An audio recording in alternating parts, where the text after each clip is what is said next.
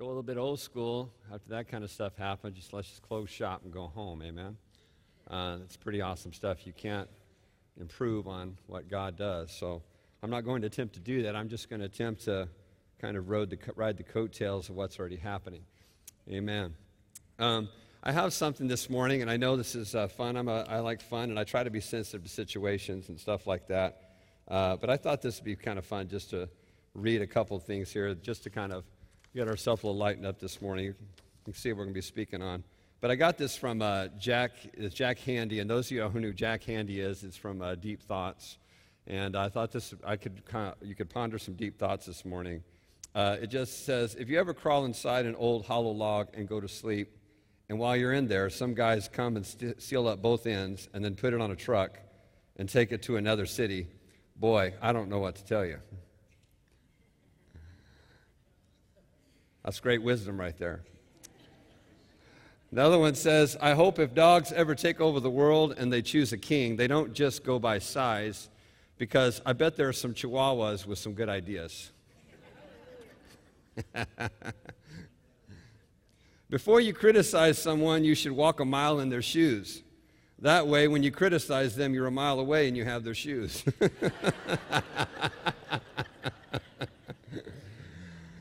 And one last one says, it takes a big man to cry, but it takes a bigger man to laugh at that man.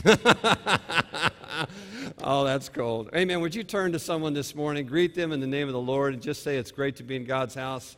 If we walked away right now, this instant, we could say we've been in the presence of God. Man, it's awesome. We can just celebrate the goodness of Jesus.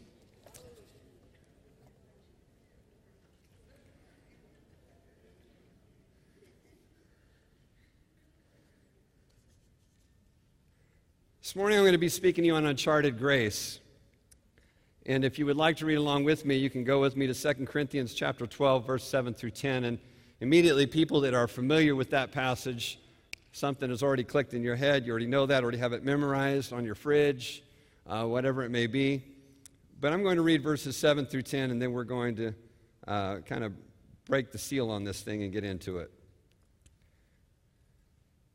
Reading in the NIV version, it says, or because of these surpassing great revelations, therefore, in order to keep me from becoming conceited, I was given a thorn in my flesh, a messenger of Satan to torment me. 3 times I pleaded with the Lord to take it away from me, but he said to me, my grace is sufficient for you.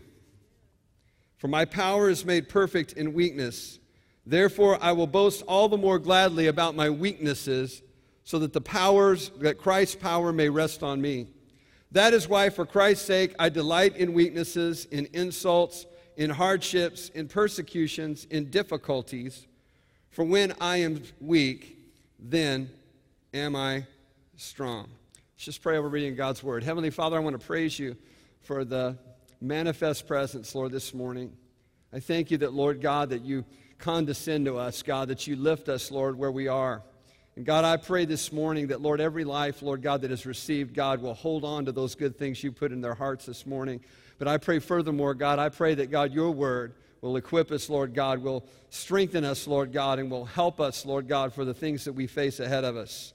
I give you the praise and I give you the thanks for this in the mighty name of Jesus.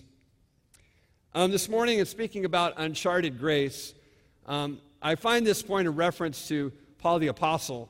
And in this infamous passage that many have read and many have held on to and has comforted them in one time or another, I want to kind of take a little bit closer look at what has happened to Paul and brought him to this kind of stage in his life. If you go to the 11th chapter of this same book, Paul begins to describe to the Corinthian church that he's been through some hard times already. This is not his first rodeo. This is not the first bull he's ever been on. He's faced a lot of difficulties. He's been persecuted by people that he trusted. He's been in trouble through natural situations, on rivers, and by bandits. He's been beaten. He's been persecuted. He's been hit with rocks, stoned in an Old Testament way before the name changed. You know, he's been lashed. He's been through so many different types of circumstances, and yet Paul's still standing. So if anybody we could look at and say, man, if there's an example of what it is to be a faithful servant that has been through some things, seen some things, could tell you a story or two, it's this man by the name of Paul. But yet we just take a few verses down in chapter 12, and Paul kind of opens up his heart to us. He doesn't just talk about his experiences. Wow, you mean you were in troubled rivers? There's some guys you tell stories like this, they don't feel sorry for you or have pity. They're like, man, that's incredible. Tell me the element of danger. It kind of gets the adrenaline rushing. It gets the senses are alert. And now when you were not really paying attention, now you're paying attention. But now Paul goes from this and he gets down and he opens up his heart and he says, let me tell you something, man. He says, all this stuff that God has blessed me with, you know, just in case you got a little bit of envy there or in case you got an idea thinking that that's something that you wish you had, I got to share something with you. He says, there's a price. And he said, because of the revelations that God has shown me, God hasn't given me a special seat or a special room to sit in with a special status, but in fact, my status is this, is God, that there was sent to me a messenger of Satan to buffet me, and he says it became a thorn in my flesh, and I prayed 3 times that God would take it away from me. Now, I want to pause right there for a second. Anybody else tells me they prayed 3 times, I believe you. And I'm not saying that your prayers are weak, but I'm saying if I tell you I prayed 3 times, I hope you can believe me. But when Paul the Apostle tells me he's prayed 3 times, a guy who's prayed and seen people healed, and a guy who's prayed and seen different signs and wonders happen through his ministry, I would say, man, you know, something, you know, if he prays, God's listening. Man, he's got a hotline right into heaven. But Paul said, I prayed 3 times. And it wasn't that God wasn't listening the first time. It wasn't that God wasn't listening the second time, and it wasn't that God wasn't listening the third time. What it was is that God had determined that he was not going to lift this area that was unfamiliar for Paul.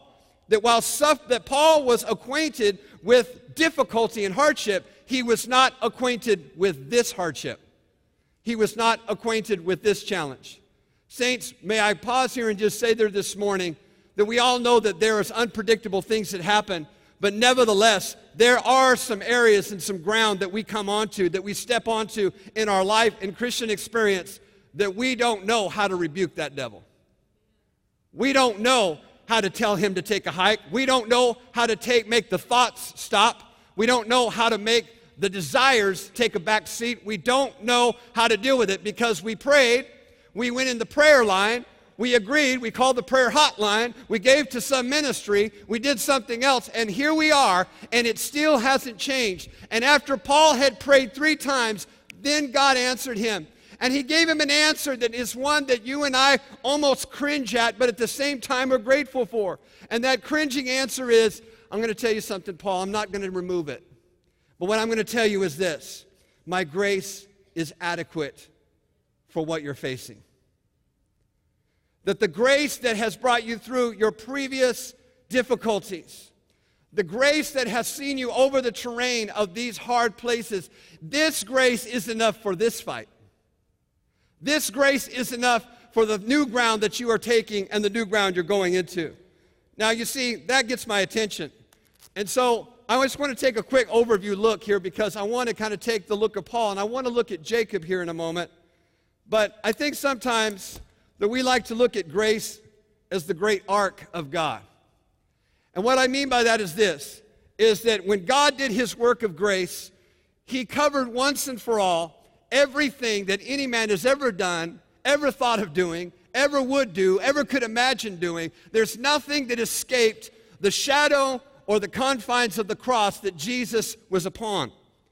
And there's this arch of grace that somehow when we speak the word grace, often what we're thinking of is God's overarching work that he did through redemption, through salvation, through the deliverance that he wrought through the person of Christ. And it couldn't be more true.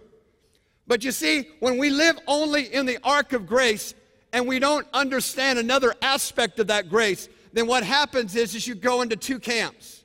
I know I'm going to screw up. I know I'm going to mess up. And it really doesn't matter because God's provided grace. So I'll just stay under this umbrella of grace. Yeah, I'll just won't be too concerned about these elements, but I'll just live under this umbrella of grace because grace is arc. Don't really understand it, but I get it that this grace covers this.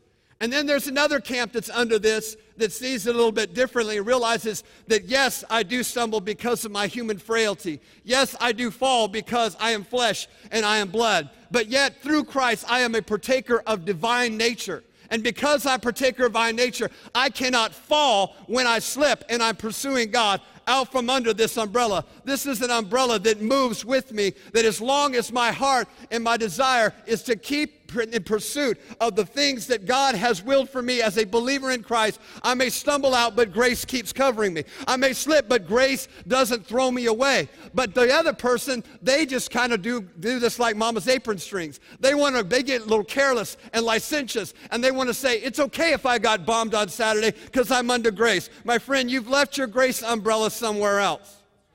Grace does not cover our disobedience that is done deliberately and with intent to move out and from under the things that God has called us to live under. You see, so God wants us to have an arcing link to grace, but he has more than that, because we must come unto, secondly, the grace link, a link to grace.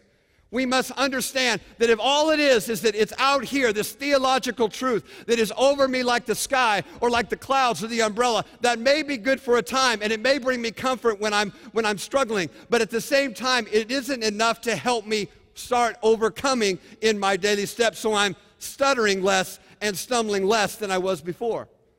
What I need is a grace link. I need to realize that Christ has worked so that I may have a link to grace. I might have a personal connection to the grace of God.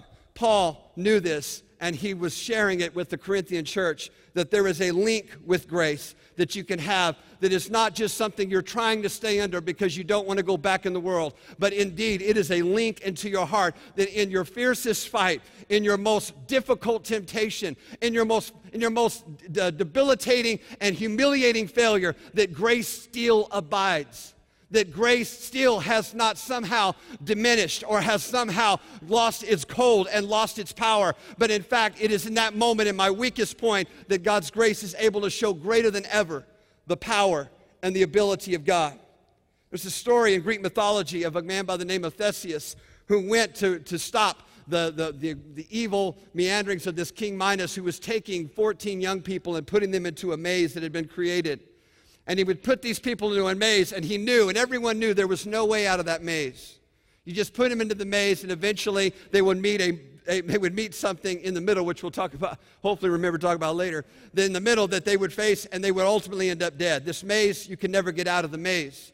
So Theseus was getting ready to go into the maze, and he really had no clue how he had a lot of will and a lot of determination, but he did not have much knowledge. He just knew he wanted to overcome the maze. So as he's getting ready to go to the maze, he was provided by the maker of the maze, be it someone else, a piece of thread or a spool of thread.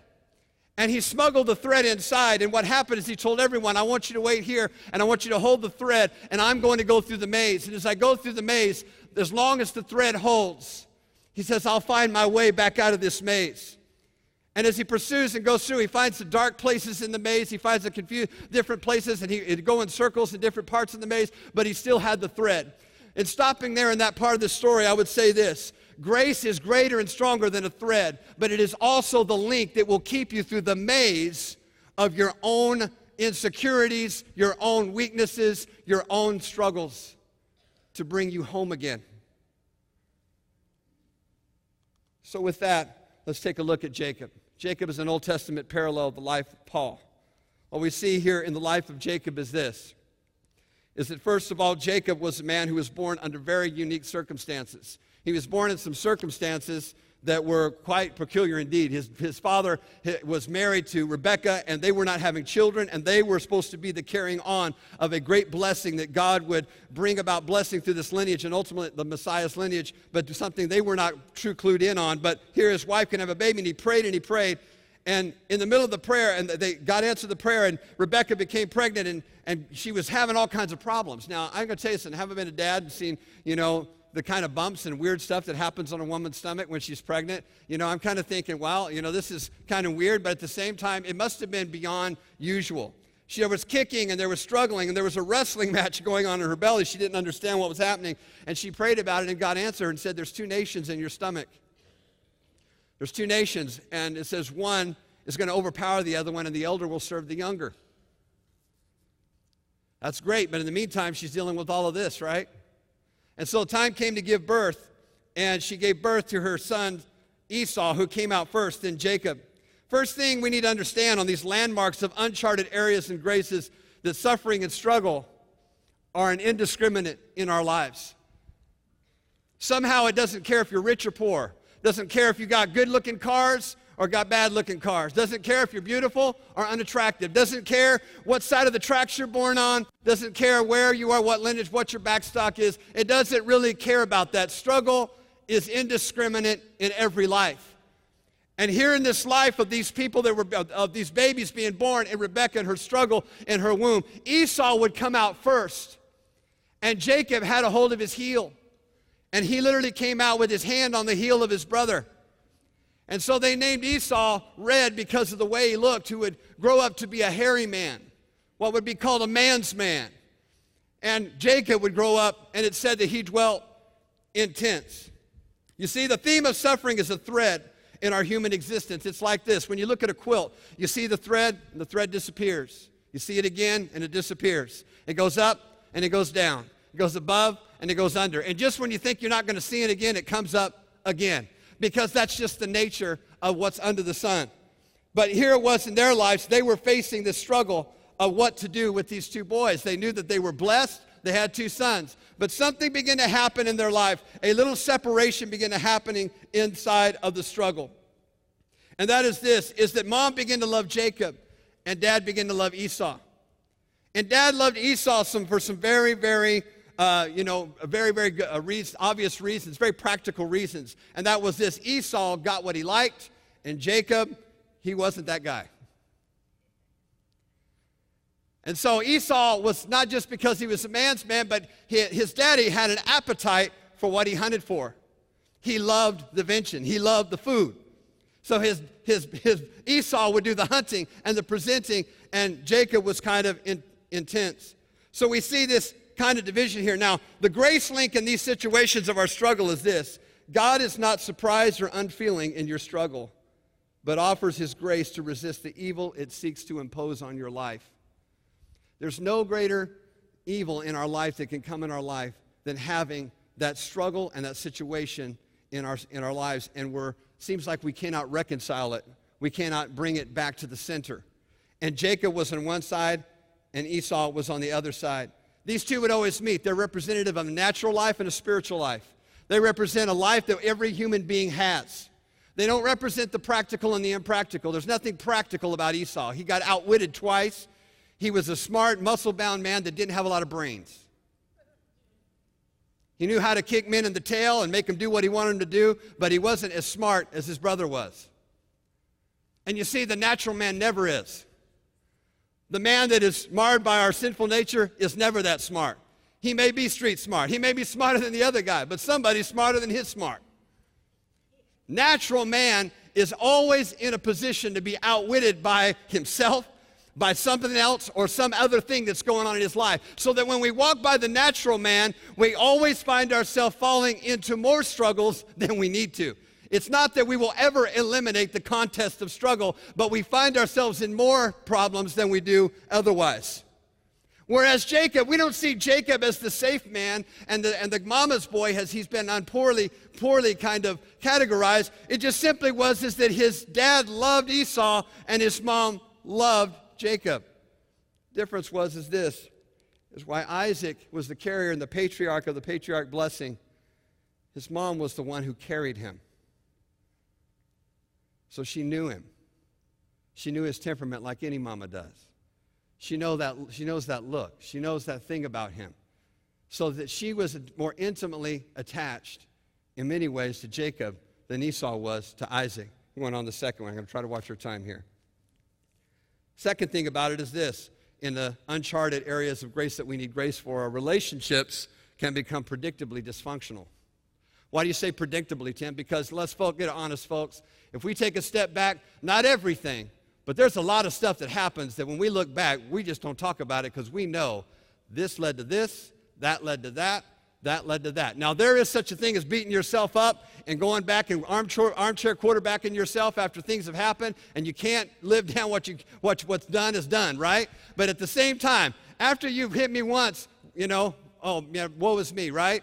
I don't even remember all the same, but woe is me. But, you do it again, it's my fault. I can't remember, I didn't get it right. But the point is this, is that it's one thing to go down that road once. It's another thing for it to happen again and again. You see, there's an illustration that says what you need is, the flesh and spirit are like two dogs. And if you starve one dog, then feed the other dog, and the other dog will be stronger. There's only one problem with that illustration. And that is this, that people never think about desperation. And if you're desperate enough, you'll do whatever you got to do. That desperate, hungry dog will find a way to beat that fed dog. If you're desperate enough. So it has to be more than desperate. It has to be more than just, we just feed the spirit man. Jacob was well fed, but he understood this. He had to up his game. So time came to hand the blessing down. All right? And here comes Isaac. Isaac is going to bless Esau anyway. Let me ask you this morning. Here's Esau, not the smartest guy, married two ladies that the scripture says became a thorn in the side of his mother and father, and still his daddy loves that venture. Keep it coming, man. We're still good. Don't worry about brother Jacob. I'm still going to pass that blessing down. He had already made a lot of decisions that did not look right. That natural man always will. And here he is, and he's in private trying to consorting. I'll tell you what, I'm going to give you the blessing. Thank God for women, because she was eavesdropping. And I'm not saying all women eavesdrop, but thank God for this woman that did. And she heard what was happening, and she got Jacob set up, sent him in. Here's what I think is interesting, and I'm not going to belabor this point. Isaac recognized the voice of Jacob, but he knew Esau's touch more than he did Jacob's touch. Jacob told his mother, I'm smooth and Esau's hairy. He's going to know. Now she said, no. Listen, the dude reached out. His eyes were dim. This is why he had to do this. So as he reaches out and touches, he couldn't tell the difference between goat hair and Esau. Esau was straight hairy. Brother, that's bad, man. I don't know how the brother had two wives, ended up with three. I don't know. I guess they'd love curly hair. I don't know what's up. Just plain touching him, whatever. But the point being is this. So when he touched him, he recognized the touch of Esau. He did not recognize the touch of Jacob. He didn't have to, somebody says, because his arm was off. But he knew the voice, not the touch. When you are used to feeding your natural man, you will not recognize when the Spirit of God's trying to speak to you. The Spirit of God will try to intervene in your life, and you'll say, that voice sounds familiar, but when you try to engage it, it will feel weird. That's weird. That church stuff is weird. That God stuff is weird. No, you just have not familiarized yourself with the ways of God. So when God starts to intervene and godly people start talking to your life, you think they're freaky and weird and spacey and spooky because you are used to going and feeding your appetite off the natural man. So Jacob was in trouble now. He had stole the blessing from his father. The grace link in this situation is this. Stay connected and strive for connection with those who desire God's best as the highest importance for your life. Jacob didn't have his dad, but he had his mom who wanted the best for him. He did. And which, if you'll find this, if you ever get a chance to read this, and I'll try not to belabor this, but basically, Isaac, never read once in the writ of Scripture. Never is it even hinted at nor referred to that Isaac rebuked Jacob. Never once. Because I think there was something that he knew on the inside that was telling him otherwise. You never read it once. When he gives the blessing, he doesn't say, you conniving, sneaky snake. He never says that once to Jacob. He never says that. Why?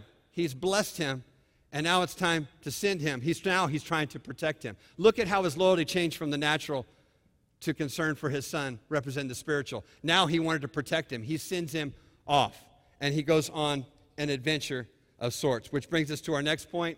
I'm hurrying, folks. Uncertainty and insecurity are imps of isolation.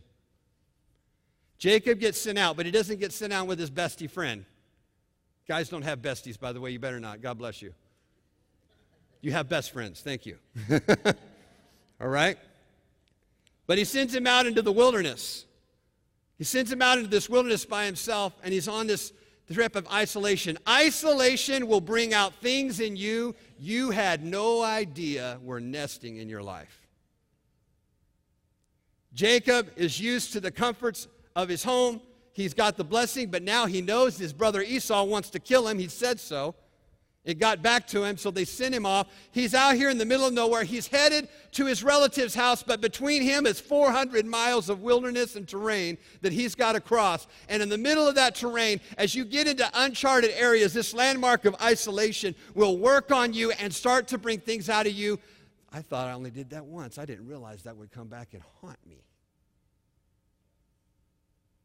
Not as a memory, but now as a revived fire in my life. These things begin to come back and begin to do their work. When I was 3 years old, yes, I got a memory. When I was 3 years old, my grandpa took me out back. My grandpa had this huge chicken coop. He took me out back and took me in there, and we walked me around this yard, showed me the rooster, showed me the chickens, showed me this really cool tree that had a knot in it. And man, one chicken would get down in that knot and lay an egg and leave. And he would always ever take me in there and show me, let's take the knot. We'd go and see that one chicken would get down there and lay an egg down in that knot.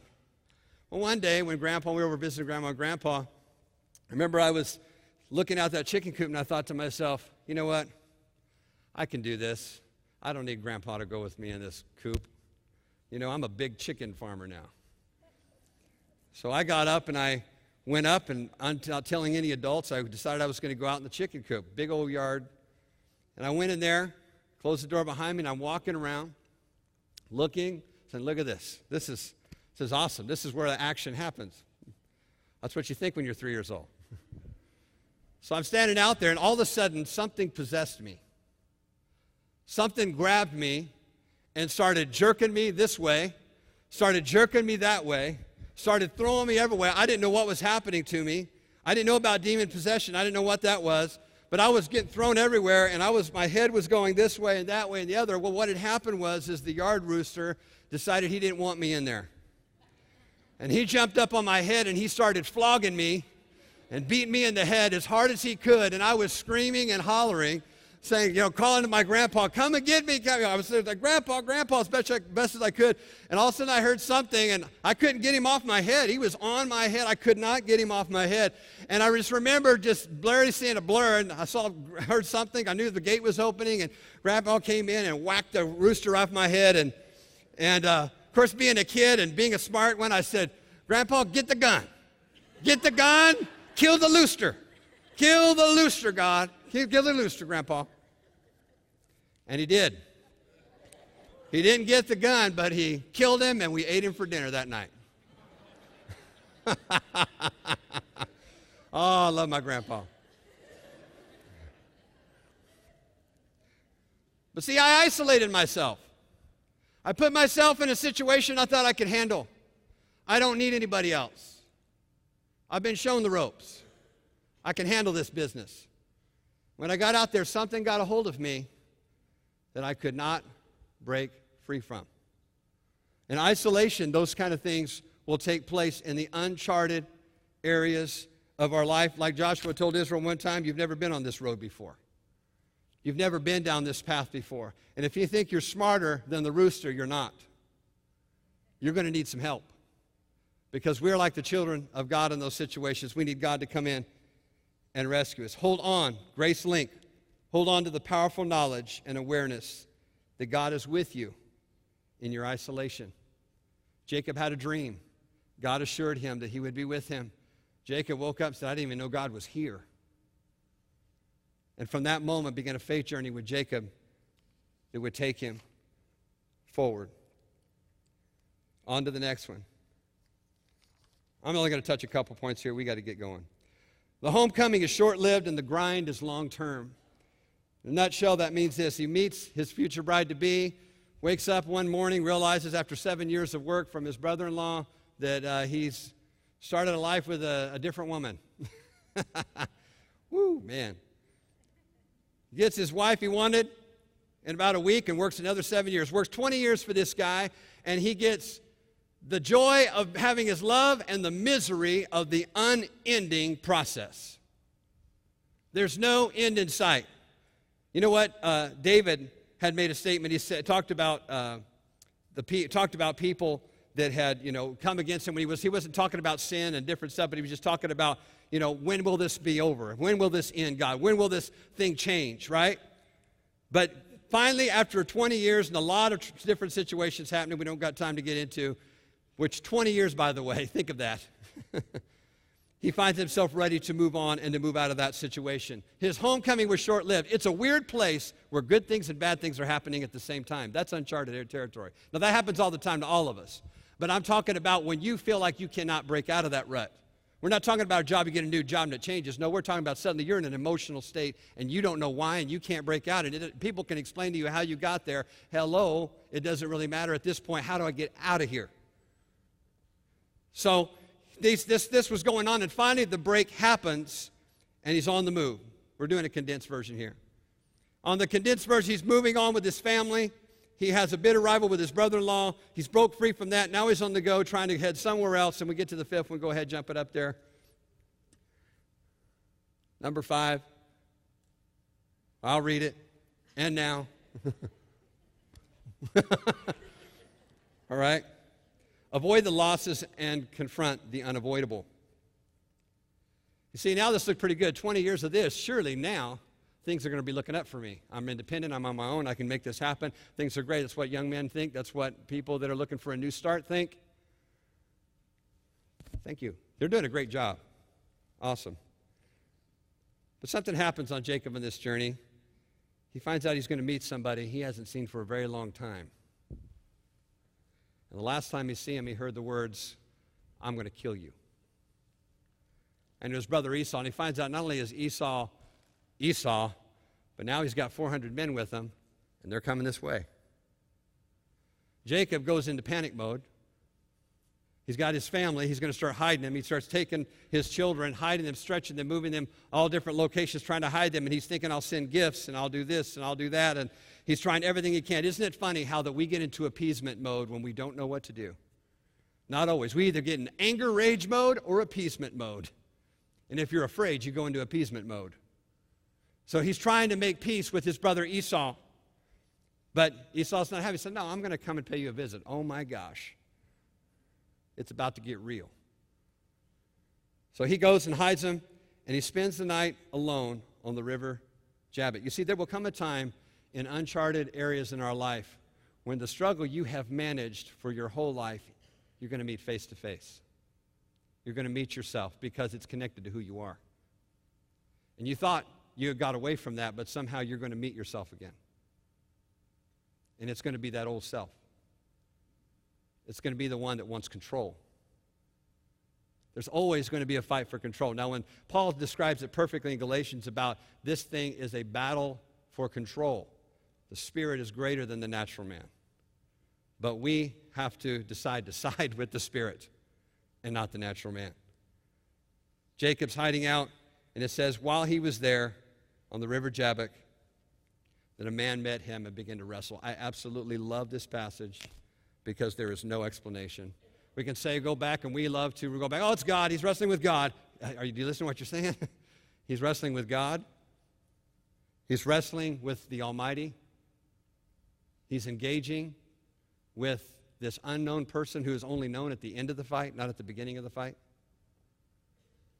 Wrestling, battling, which, by the way, I think we kind of think WWF. You got WE. I mean, you got the ring, and there's this guy's jumping off. There are no ropes in this fight. There's no bouncing, giving floor in this fight. Thank goodness there's no 300-pound man trying to kill me in this fight either. But there's this fight, and I picture this. I picture skinning. I picture blood. I picture bruises. I picture scrapes. I picture pain in this struggle. Why? Because if you wrestle, you're going to experience some of that. I picture this is on the ground. This isn't in some disinfected mat in a high school gymnasium. This is on the ground where rocks are and where grass is and where dirt is and where water is. Maybe they fell in the water. I don't know. But they wrestled all night long. Now, I want to tell you something. You talk about exhausted. The fights and the battles within can be absolutely exhausting. More exhausting than the physical. Well, this most beautiful part of it, we find God in the mud. As he asks him what your name is, he says, what is your name? My name is Jacob. And before he does, Jacob says this. It says that the angel at this point is saying, hello, this is what's happening. He reaches in and strikes the inside of his thigh. He can't move, but this is what I love. Jacob has a hold of him after he's hurt and says, I will not let you go after he's hurt unless you bless me. That's critical mass. That's the critical mass point, that when you get hurt, are you still going to hold on? Listen to what David said. This is just a telling scripture, Psalm 69. For they persecute those you wound. He's talking to God. And talk about the pain of those you hurt. He wasn't talking about his sinful condition. I'm not saying God goes around hurting his kids. What I'm saying is this: God was doing something in David's life and in Jacob's life that was causing discomfort, because in order for God to move it in alignment, he had to move it out of its current position. And in this moment, he received new identity. He received new hope. He received a future expectation, so much so that when he got up, he had a limp. And when he meets Esau, I kind of picture this. They're twins, by the way. Isn't that ironic? One is hairy and one is not. Whether they're identical or otherwise, I don't know. But when he looks at him, he's not looking him through this way, but he looks through him. When you're at a limp, you favor your side. God gave him the confidence and changed his identity. You see, God is moving this all to identity-changing moments. Moments that bring about absolute and complete change. For 2007, I'm not going to go into the thick version. We're going to pray here in a minute.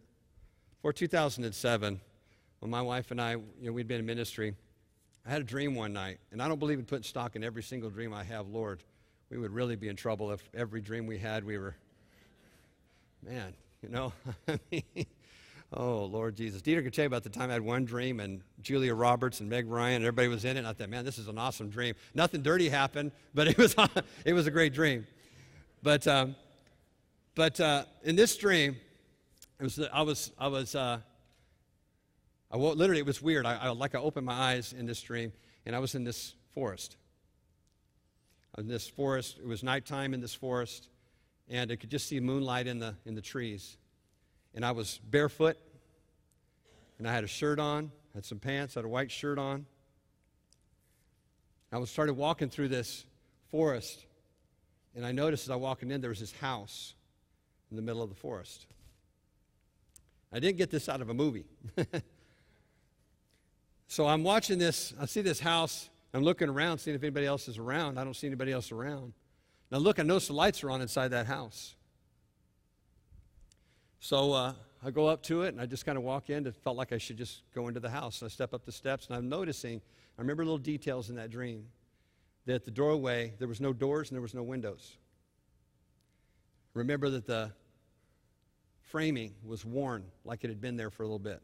But it didn't look ugly and like it had been squatted in or something. It didn't look run down. I remember going in, and when I stepped inside, the light wasn't just on. It was real bright light, but I could see everything. And the floors were unfinished. They were wood. Laying out, but it's like they had never had any finish put on them. And the wind was blowing through the house, but there were no leaves. There was nothing. There was no dirt in the house. There was nothing in the house. But there were curtains that were blowing. And I just remember looking around and trying to absorb what this place is. And I went into the hallway of this place, and I turned around, turned to my right, and I saw this window, and I saw the curtains blowing. They were white curtains blowing in the wind. And I thought to myself, why aren't there any windows in this place? Why aren't there any doors in this place? And I turned around, and I saw a door at the end of the hallway. It wasn't a long hallway. And in that door was black. And I looked at that, and I looked out the window. I remember in the dream, I looked out the window, and the dark out there was different than the dark in that door.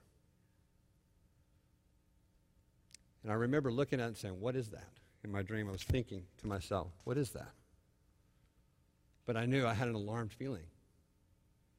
And all of a sudden, I felt something behind me was pushing me to that door.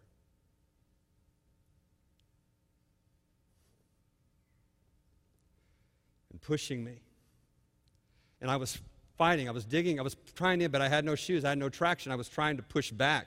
Like I couldn't see what was pushing me towards that door. And I was struggling, and I was trying to stay away, and I was saying, no, I don't want to go through that door. No, I don't want to go through that door. And this kept pushing me this way. I'll go out the window, but I don't want to go through that door. And the dark in that door was oozing on the edges. It wasn't physical, but I could see like it was just oozing off the edge. And I woke up in the middle of the night, and I was terrified. My heart was beating 100 miles an hour. I was like 3 or something in the morning, and I was so scared. I'm just being transparent with you. I was so scared, I did not want to go back to sleep. I got up. I thought, there's no way I'm going to go down and pick that dream up. So I went downstairs, and I started just staying up, watching some television, trying to forget about it, and it wouldn't leave me alone, and I started praying about it. God, you know, as this is just a crazy, wacky dream, then please take it out of my head. But if you're trying to tell me something, please tell me. Time went by, and I really got an answer. It didn't seem like. But I said some words that if I could to this day, I would take them back. With all my might, if I could time travel and go back and find myself, I would say, you idiot, don't say those words. And I'm not saying it happened because I said it. I'm saying I just wish I'd never said those words. And I prayed one day, and I was getting frustrated with God, and I said, you know what? I tell you what. You know what? I don't know what that is. And yeah, that freaks me out. But you know what? If I have to go through that, bring it on. Smoking like a true idiot that has no idea about what he's talking about.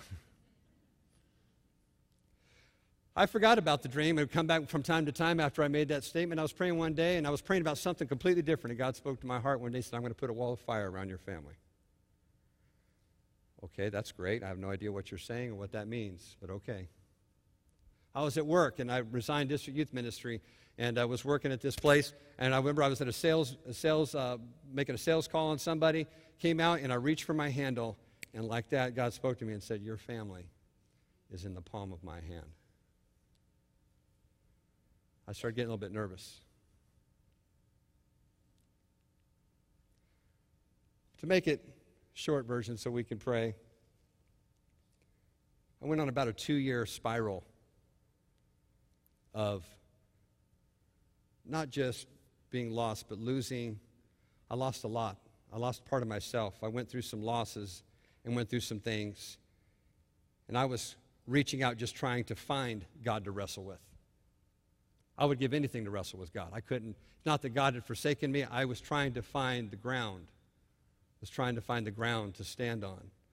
I lost my self-respect. I didn't cheat on my wife, but I had to go against the grain of a lot of things that I value and believe. I didn't cheat, steal, rob, or kill. I lost my home, lost my self-respect, because what I've been taught, you don't run from your responsibilities. You fight till you can't fight, and that's what I did, and it wasn't enough. And I went on my way another way. I tried another way. I was knocking on doors, changing doors. I called a pastor up I hadn't seen in a while, a good friend of mine, to pray for me because I felt like I was losing. I felt like my faith was collapsing. It's not going to make it. And he was trying to give me this devotion, I remember. And all I remember is, man, if you don't pray for me, I got to go to work 8 hours. I don't know. I need help. If I don't get help, I'm not going to last. I don't know what's going to be in the end of these 8 hours. This time continued on and on. The battle kind of just never really stalemated. But I'll never forget the time that when I made a connection and I put together that connection with a family member. And man, the fight didn't stop. The fight was as boisterous and as raging as it ever was. But you know what? I felt like laughing because for the first time I felt like I could breathe. I felt like that I wasn't being suffocated, waking up in the middle of the night and seeing things move that aren't physical. And I felt powerless to do anything about it. Brother Tim, you need to do this. Oh, I did. I did, but I needed help. And thank God I had somebody to partner with me and pray. Uncharted areas of your life. The loss of a son and daughter. The loss of a job you thought that you were going to have to retirement. Now it's gone. What do you do? A marriage, you never saw yourself divorced. Now here you are, some for the second time. Uncharted waters. How does this happen? Pick it up and just say the same mantra, say the same things. No, God wants to go deep. God is trying to get a hold of you and switch your identity. He's not trying to sink you. He's trying to save you from yourself. Amen? Let's stand to our feet and pray. I could go on. I've got more to say, but not enough time to say it. Actually, I did. I should have used it a little bit better. Let's pray. Jesus, I want to praise you. I want to thank you that you're the God. In the uncharted areas of our life, you're the grace that sustains us. And as you told the Apostle Paul, and you spoke to him and you said, my grace is sufficient. I'm going to say that right now. Saints, as you'll just pray with me right now. I know we want to go, but let's just pray for a second. God's grace is adequate for your situation. You say, Tim, you don't understand. You know what I've been. You may be facing a court order. I was thinking with a day in court. I'm telling you, God's grace is sufficient for you and adequate for you in your situation. But Tim, you don't know, I've got an addiction. Nobody even knows about it, and I thought I've had a handle on it. Now it's gotten out of control in my life. I've got news for you, man. God's grace is adequate for your condition. Say, Tim, I was molested as a kid. I've been raped. I've been injured. I've been hurt. I've been run out on a rail. I got news. God's grace is adequate for your situation. Can we raise our hands in your own way, just pray to the Lord this morning? We're going to be dismissed in a moment. And out of your situation, I want you to cry out to God. And I just want you to ask Him for grace, because He will walk you step by step by step. You will see the light of day again. I'm prophesying to somebody this morning. Read Micah chapter 7. You will see the light again. I want you to seek Him right now. Just raise your hands up with your heart if you have a need here this morning. Hallelujah. Don't you worry about what somebody else thinks. Maybe you're worried your family thinks you're losing it. Maybe you're worried about somebody else thinking that you don't have it together. God just says, bring the pieces. Lay them out in front of me. Let's sort through this, and my grace is going to see you through this struggle. It's going to see you through the uncharted area. You don't think you can make it. I got news. You can make it. You can survive. You can walk out on the other side. When you do, you're going to know Him more than you've ever known Him. Hallelujah. Father, bless your saints this morning. Thank you for your presence and worship. Thank you for your people. Pour out your Spirit upon them. Bless them. Strengthen them. Those who have battles within that no one knows about yet, God, I pray right now. I thank you. You're not asking us to tie a rope on the end. Lord God, I pray that, Lord Jesus, we would grab hands with someone. Lord God, that we would unite, Lord, with someone. God, we would have a cadre if we can't have a community. In the name of Jesus, let there be one person who will believe with us to overcome our situation. In Jesus' name we pray. You are awesome, awesome God. Thank you for it. Let's give Him praise one more time before we leave. Come on, let's give Him praise one more time. Hallelujah. Yes, it's going to rain outside. Praise God. Be dismissed. We have life groups tonight. Please make a point to get in one. Bless one another. Have a wonderful day. If you're in getting the game, we are going to be starting getting the game shortly. We're going to have some